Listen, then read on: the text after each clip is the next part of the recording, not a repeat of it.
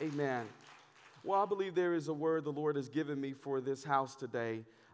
If you could turn with me to the book of Daniel, 11th chapter, verse 32. Father, we thank you for your presence. We thank you for your anointing, God. We thank you for your word. I decrease, oh God, that the Spirit of God would increase in me. Father, speak through my vocal cords. Give me, Lord, the words that should be said for your people today. I trust you and praise you. It's in Jesus' name. Amen. Daniel 11:32. If you have it, say amen. Amen. It's up. And such as do wickedly against the covenant shall be corrupt by flatteries, but the people that know their God shall be strong and do exploits. For the people that know their God shall be and strong and do great exploits. I want to capitalize on three words from this scripture, and that is to know, be, and to do. Know, be, and do. There's a company in 1998 was doing very good, and then they started doing even better as they progressed in their business. This company was making a gross salary of about $877 million. And then they went from making $877 million to $9.3 billion. Look at your neighbor and say, just do it. They went from making from 800 million to 9.3. So the market was talking about what has captured this company to catch on fire to go from 800 million to $9.3 billion. Well, it was from one expiring man that went to Nike and said, just do it. Can you imagine that the thoughts that you're thinking in your head today, that there's ideas, and that's what I want to talk to you today. Do it now. Because I believe that God has put dreams and he's put some ideas and put business and witty adventures in our hearts. But some reason we live our lives and never realizing that we can do what God has put inside of us today. Because we don't have the tenacity. We don't have the courage to go and do what God called us to do. Perhaps it's fear. Perhaps it's procrastination. Perhaps it's guilt or shame or whatever you've dealt with in your life. You don't want to go forth and do what God called you to do because of the barriers that's facing you today. But I want to declare to you that the Bible says in Daniel, for the people that know their God, and I don't just mean knowing him like you know your friends on Facebook and you follow them on Twitter, because most of the people that follow me on Facebook and Twitter, I don't even know them and they don't know me. But I'm talking about that when you know that you know that you know that your God is great and your great God is powerful and it can do great exploits things. See, you cannot succeed until the things of God, until you know that God is real in your life. Having a firm foundation and a relationship with God, it will bring you a long, mighty, mighty, mighty long ways. There was a thing that I've been talking about on Facebook that the Lord has given me about assumptions. Most people just assume that it's not going to be. If I would have assumed that I could not move from leaving a business, some family and church and all of that and come to Pearland, and out of nothing I left a job, I left a business, and God said to go, and all of the things was coming in my mind and said, what if you fail? What if this don't happen? What if you don't get the money of your lunch budget of $100,000? Are you crazy? You're leaving everything and you're going to nothing, but yet you believe in God for $100,000. It don't make sense to the mind of a human being. But when God said do it, I have to obey him, because when you step out into the water, God will cause provision to back you up. So I said this little quote here: assumption is the arch enemy of advancement. It is the weakness of ignorance masked by the illusion of a certain assumption. It is not what you don't know that's killing you. It's what you pretend to know and you're not willing to find out. It's not what you believe that the initial deposit that God is putting you is the limit. It's not the limit. The sky, the heavens is the limit that God wants to bring you to and bring you to a great fulfillment and moving into that. I'm just telling you that testimonies after testimonies. And just to give you a little testimony that I was believing God in our nonprofit organization because not only pastoring, I was doing at-risk youth, and I had a suite with like 3 suites in a shopping center, paying rent, and just believing God for great and mighty things, doing proposal websites and all of those things, and just was really believing God for a great impact in Decatur, Georgia, where I was believing. Well, God interrupted my life, and I was talking with investors and things of that nature, and they was having me to jump through loops and fix this and fix the website, the successes and the outcomes, and do the proposal and do all of these things, and I was just pulling my brain out because I believe in working and believing and hard for a vision to come to pass. And then the Lord said that this is not the place that you're supposed to be. How many know that it takes a lot of strength to humble yourself and to realize that the direction that you're going in is not the will of God for your life? And so I had to back up, seek God, and see what he wanted me to do. And one investor, he was saying, oh, we're going to give $10,000, but you need to do this. So my board was working really hard and doing this and that. And I was just believing God, oh, yes, he's going to be an investor and all of these things. Well, it wasn't even 1 month when I moved to Pearland and got the first $10,000 in the mail.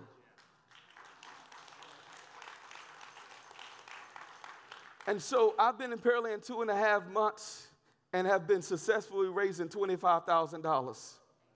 And I couldn't even raise that in the 3 years that I was in Atlanta. But you can see how when you step into the perfect will of God, and you know that your God has told you to do something, you can know that your God is going to do great exploits because you have been positioned in the place where he has for you in the direction that you're going to do the will of God. There is an illustration I told our team the week ago that Plato, I want to tell you this little story. Plato is a famous Greek philosopher who wrote the story of the allegory of the cave. Wanted to bring his point across about the nature of reality. Well, listen at this. Plato is one of the most influential thinkers outside of Jesus Christ. Plato had the philosophy that he believed in the idea of forms, that the world was made of reflections of more perfect and idea form. In other words, Plato was saying that everything that exists already exists in the world in another realm or form. But his most famous parable, short and informative story to illustrate forms in the cave through main work called The Republic, which was wrote about 380 BC. Plato says to really understand the role of enlightenment, you really have to picture prisoners in a cave and to get chained together with their necks and their hand and their feet that are chained together, looking and staring at a wall. Behind the prisoners of the wall in this cave is fire.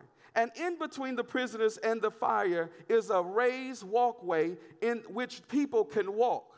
These people are puppeteers that's carrying different objects and images that they're carrying.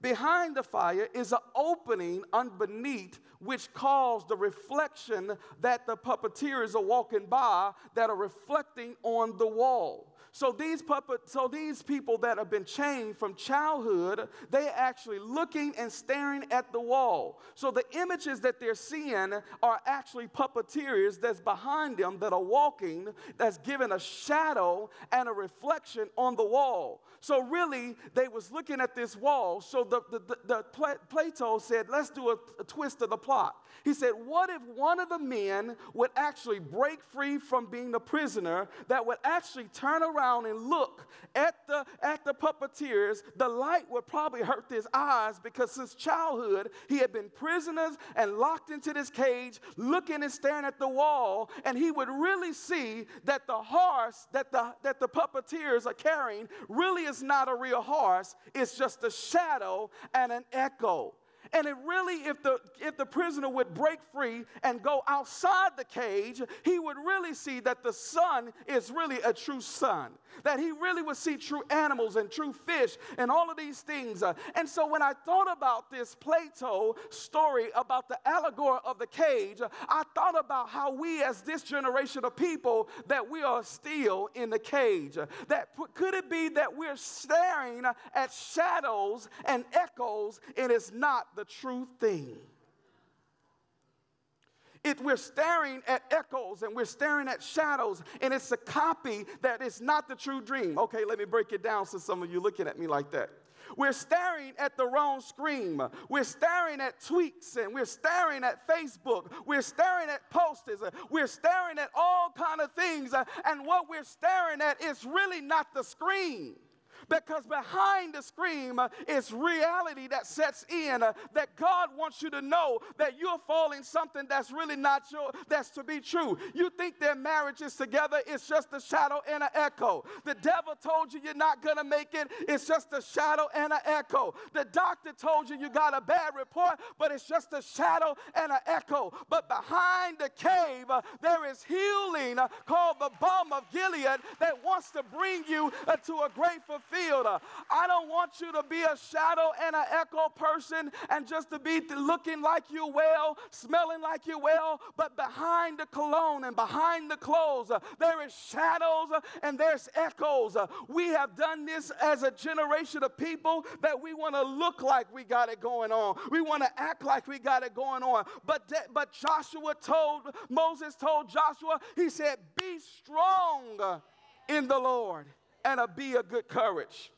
So that brings me to my next point. Not only that you have to know who your God is, but you have to be who your God is. Be who God called us to be. 2 Corinthians 5:21 says, it says, for he made him who knew no sin to be sin for us, that we might become the righteousness of him. We may become the righteousness in him. That's why we can become who God called us to be, because we are not righteous of our own. The Bible says that we are born into sin, shapen in iniquity, no good about us. There's something wrong with everybody. I was telling the church the last 2 weeks ago, they started laughing. We started saying, Me Too ministry. You know, we just have put our pastors on a pedestal and act like they're not human and they don't have any problems or they don't have any issues. But I come to tell you that I'm not perfect. I'm not the best, but I'm striving to be the best through him who covers me with his righteousness. And when I mess up, when I fall down, when I do what I shouldn't do, he picks me up because I am me too. I believe that the people want to see the true people in their vulnerable stage, and that you know that you have issues too. You eat all the family bag of Cheetos, me too. Your kids may want to cuss them out sometimes, me too. Somebody cut me off, I want to think of a 4-letter word, me too. You, pastor, anointed, powerful, me too.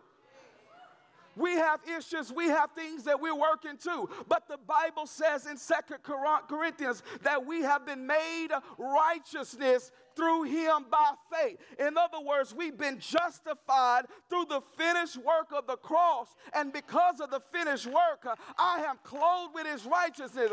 Because so when the devil come at me, he don't see me, he see the righteousness of God. And it justifies you in every aspect of your life. So what do you mean to tell me, pastor? You have a right to be healed. Oh, really? You have a right to be saved. You have a right to get what God called you to do. Oh, really? Why you have a right? I'm glad you asked. I have a right to be healed because I am the righteousness of God. I have a right to be saved because I am the righteousness of God. You have to know that you are the righteousness of God, not through your works, but through the finished works on the cross that justified you and became an advocate that you have linked in with the Father, and now therefore you have an advocate to become the righteousness of God. You are the righteousness of God. Let's go to Luke 3:21. We're talking about being.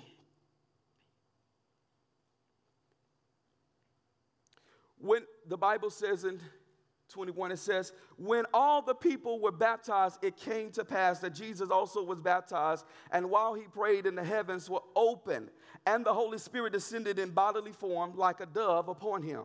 You are my beloved Son, in whom I am well pleased. You know he have a bad daddy when the daddy even just it began to affirm the baptism. So John the Baptist was baptizing all these candidates, and then all of a sudden Jesus comes on the scene. He baptized Jesus, and then all of a sudden the heavens open up because Jesus is in the place of being. He could have been anywhere else, any other time, but because he was in the place of being who God called him to be, the Bible says the heavens open up. Let me just take a little pause break here. That when you get in the place of being, the heavens are open up over your life. That's how you know that you're under the perfect will of God. David said, Psalms 91, he that dwelleth in the secret place of the Most High God. When you get in the place of being, the Bible says that the heavens will open up, and this is a place where the Father, the Godhead, bump heads with the head. In other words, when you're looking at the Son, you're looking at the Father, because we are one. I am that I am. I am that I am. So you're looking at the Father. This is so many people are using the Lord's name in vain as we talk about the I am. You know, and they start saying that I am broke, I am sick, I am lonely, I am hurting, I am this and that. There's so much of you. How could you be sick when you serve a healing God? We use the Lord's name in vain by just saying these things, just releasing it. The Bible says life and death is in the power of the tongue. And they were saying, I am sick, I am disgusted, I am broke. I am the righteousness of God. God said we are in one, so if he is in you, then you can never be sick. So you mean to tell me, Pastor, I can be sick but still healed? Absolutely. You mean to tell me I could be broke but still rich? Absolutely. You mean to tell me I could be down but I still got my health and strength? Absolutely. Because the Bible says that he said that I am with you and you are with me. And so he's validating his Son in the place of being who he's called to be. Let's go to Luke 4:22. 4 and 2. I'll connect those two. Being tempted for 40 days by the devil, and in those days he ate nothing, and afterwards, when they had ended, he was hungry.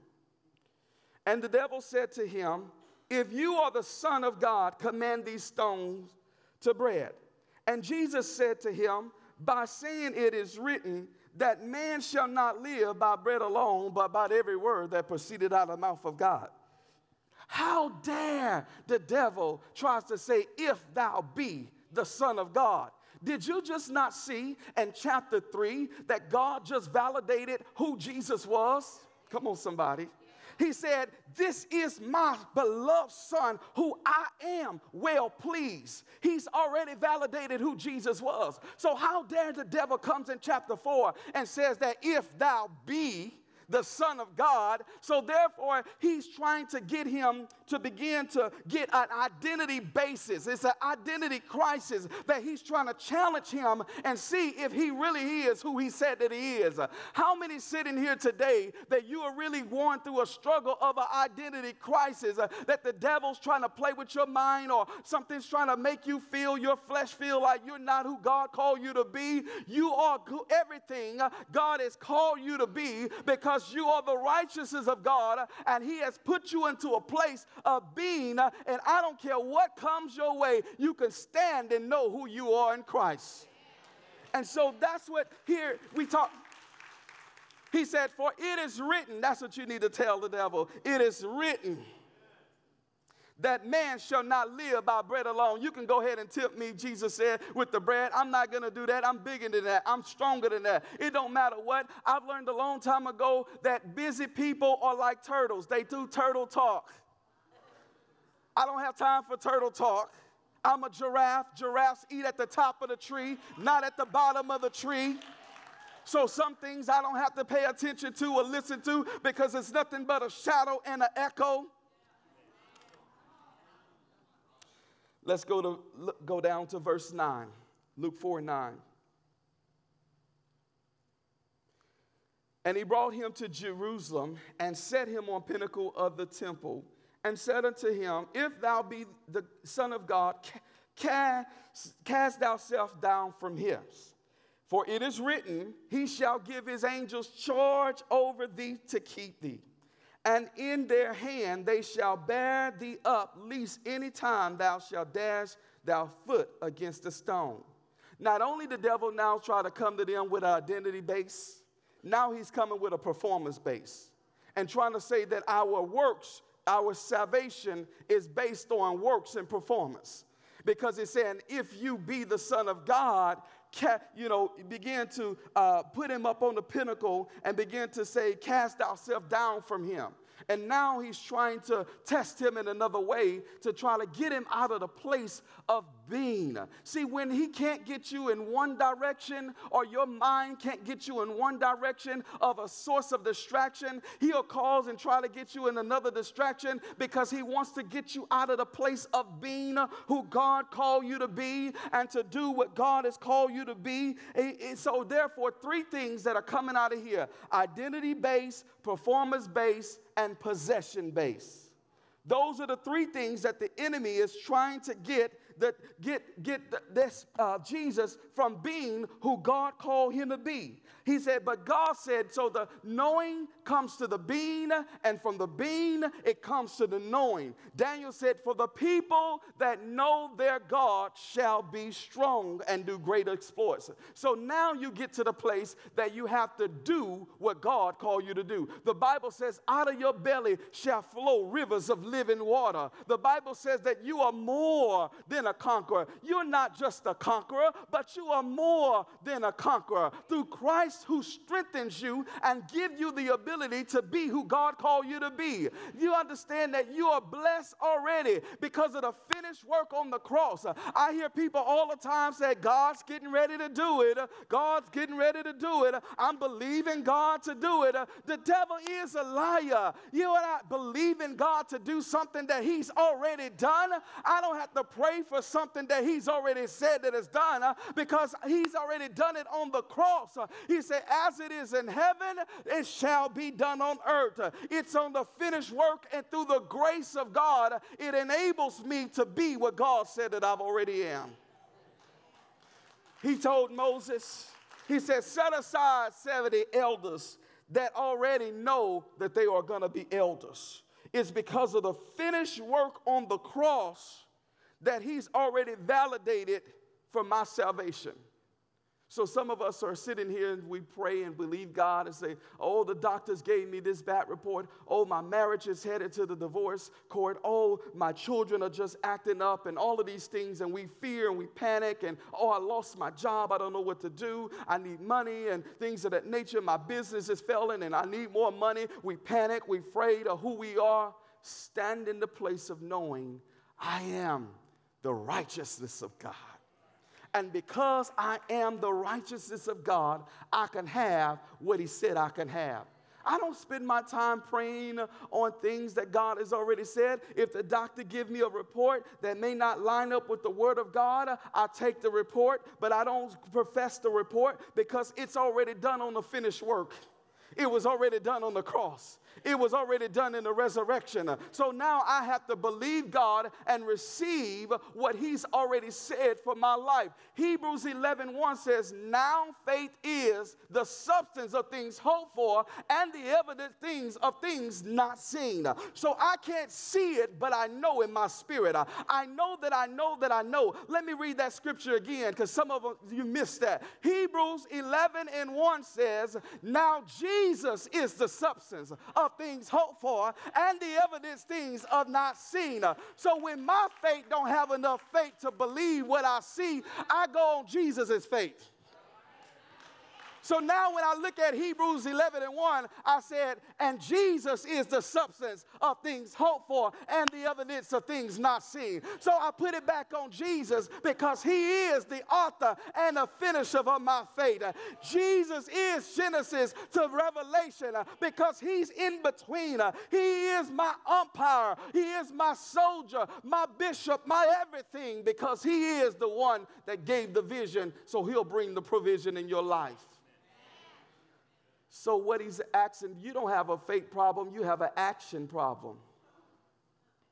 What do you mean, Pastor? You have an action problem. Your feet is stuck like clay in the mire of clay, and you've been praying for the same thing for 20 years. And the people around you tired of praying for what you've been praying for. You are stuck in one gear. I remember my uncle is here. He's he's here. I remember when he was teaching me how to drive a standard shift car that, I remember driving, he was trying to teach me how you put the foot on the brakes and the gas pedal and shift at the wrong time and things of that nature. And so, when you first learn and you kind of hear that, he's like, when you hear that noise, that's letting you know that you have to put your foot on the brakes and shift gear to the next gear and go from one gear. And so once I began to learn and get that down when he was teaching me that how to drive the standard shift car, and to do that, then I understood that I was going from one place, one gear, to the next gear. Some of you are still in first gear, and you're supposed to be in third gear. You're still stuck in the first gear of your life, your marriage, your ministry, and your friends. That mean you no good. And you're stuck there, and you hear the sound. Pastor, what is the sound?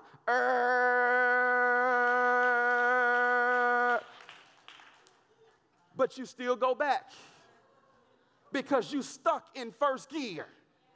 And the moment that you pick up your life and move to the next gear, God will cause peace with you and all of your enemies. I don't know, this is not even in my notes, but I don't know who I came to preach to today. But you are stuck in a gear that God said it's time to shift gears. Look at your neighbor, say shift. Shift from your poverty, shift from your sickness, shift from your pity party, shift from your laziness, shift from your procrastination, shift from every enemy in your life. You got to shift gears because God said that he is bringing you to another dimension, and you got to leave all the turtles behind and all the naysayers because you're eating on another level. You're eating on another level. See, turtles eat on the grass level, but giraffes have long necks and eat at the top of level. And in order for the giraffe, he has a 25-pound heart. And so his heart is so strong because of the neck and the head to eat at the top. It's designed to eat at the top of the tree. And so some of us are on giraffes' potential level, but we're causing our necks to come down and eat at the bottom of the tree. Can you imagine a tall, long giraffe trying to eat at the bottom of the tree? Well, some of you are like giraffes, and God is trying to get you there, but you're eating at the bottom of the tree. What do you mean by that, Pastor? I'm eating at the bottom of the tree. That people saying, and they naysayers and all of this saying negative and doctor, but I got to eat on another level because my God is more than enough. He's more. He's more. I decree and declare that you will move and your foot will not be stuck, but you would shift into the place that God called you to do. I feel in my spirit that there's some people here today, that you're here today. You're like, I don't know, my mind, my world, I don't know, my business was doing good, my church used to be awesome, I'm just not feeling the way that I'm feeling, or my job, my boss, or this and that. It's time to shift. Because all that is God is giving you the sound, but we don't want to obey the sound because we're comfortable in what we are in. We're comfortable with the car we're driving. We're comfortable with the house we're living in. We're comfortable, and God's trying to shift you, and you're saying, I'm not happy where I'm at. I don't know what it is, but you're saying,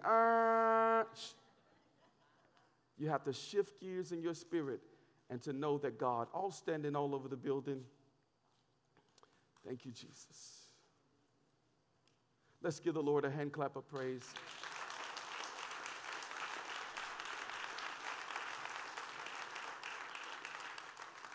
I don't know who I came to preach to today, but the Lord said in 3 words, do it. 3 key things to remember: know who you are, be who you are, and do what God called you to do. You know, I've done a lot of wonderful things in my life. I've been very successful in things and hosting meetings, meeting budgets, doing all kind of things that I believe God at the very edge. My friends and people, family call me living on the edge because I've done things that seem to be impossible. But you know, all of the things that God has allowed me to do, I still don't stop there, and I continue to believe him for more. See, the moment that you get complacent in where you are today in your life will get stuck, miserable, and unhappy. And you will begin to be sorrowful where you are. But always reach for more.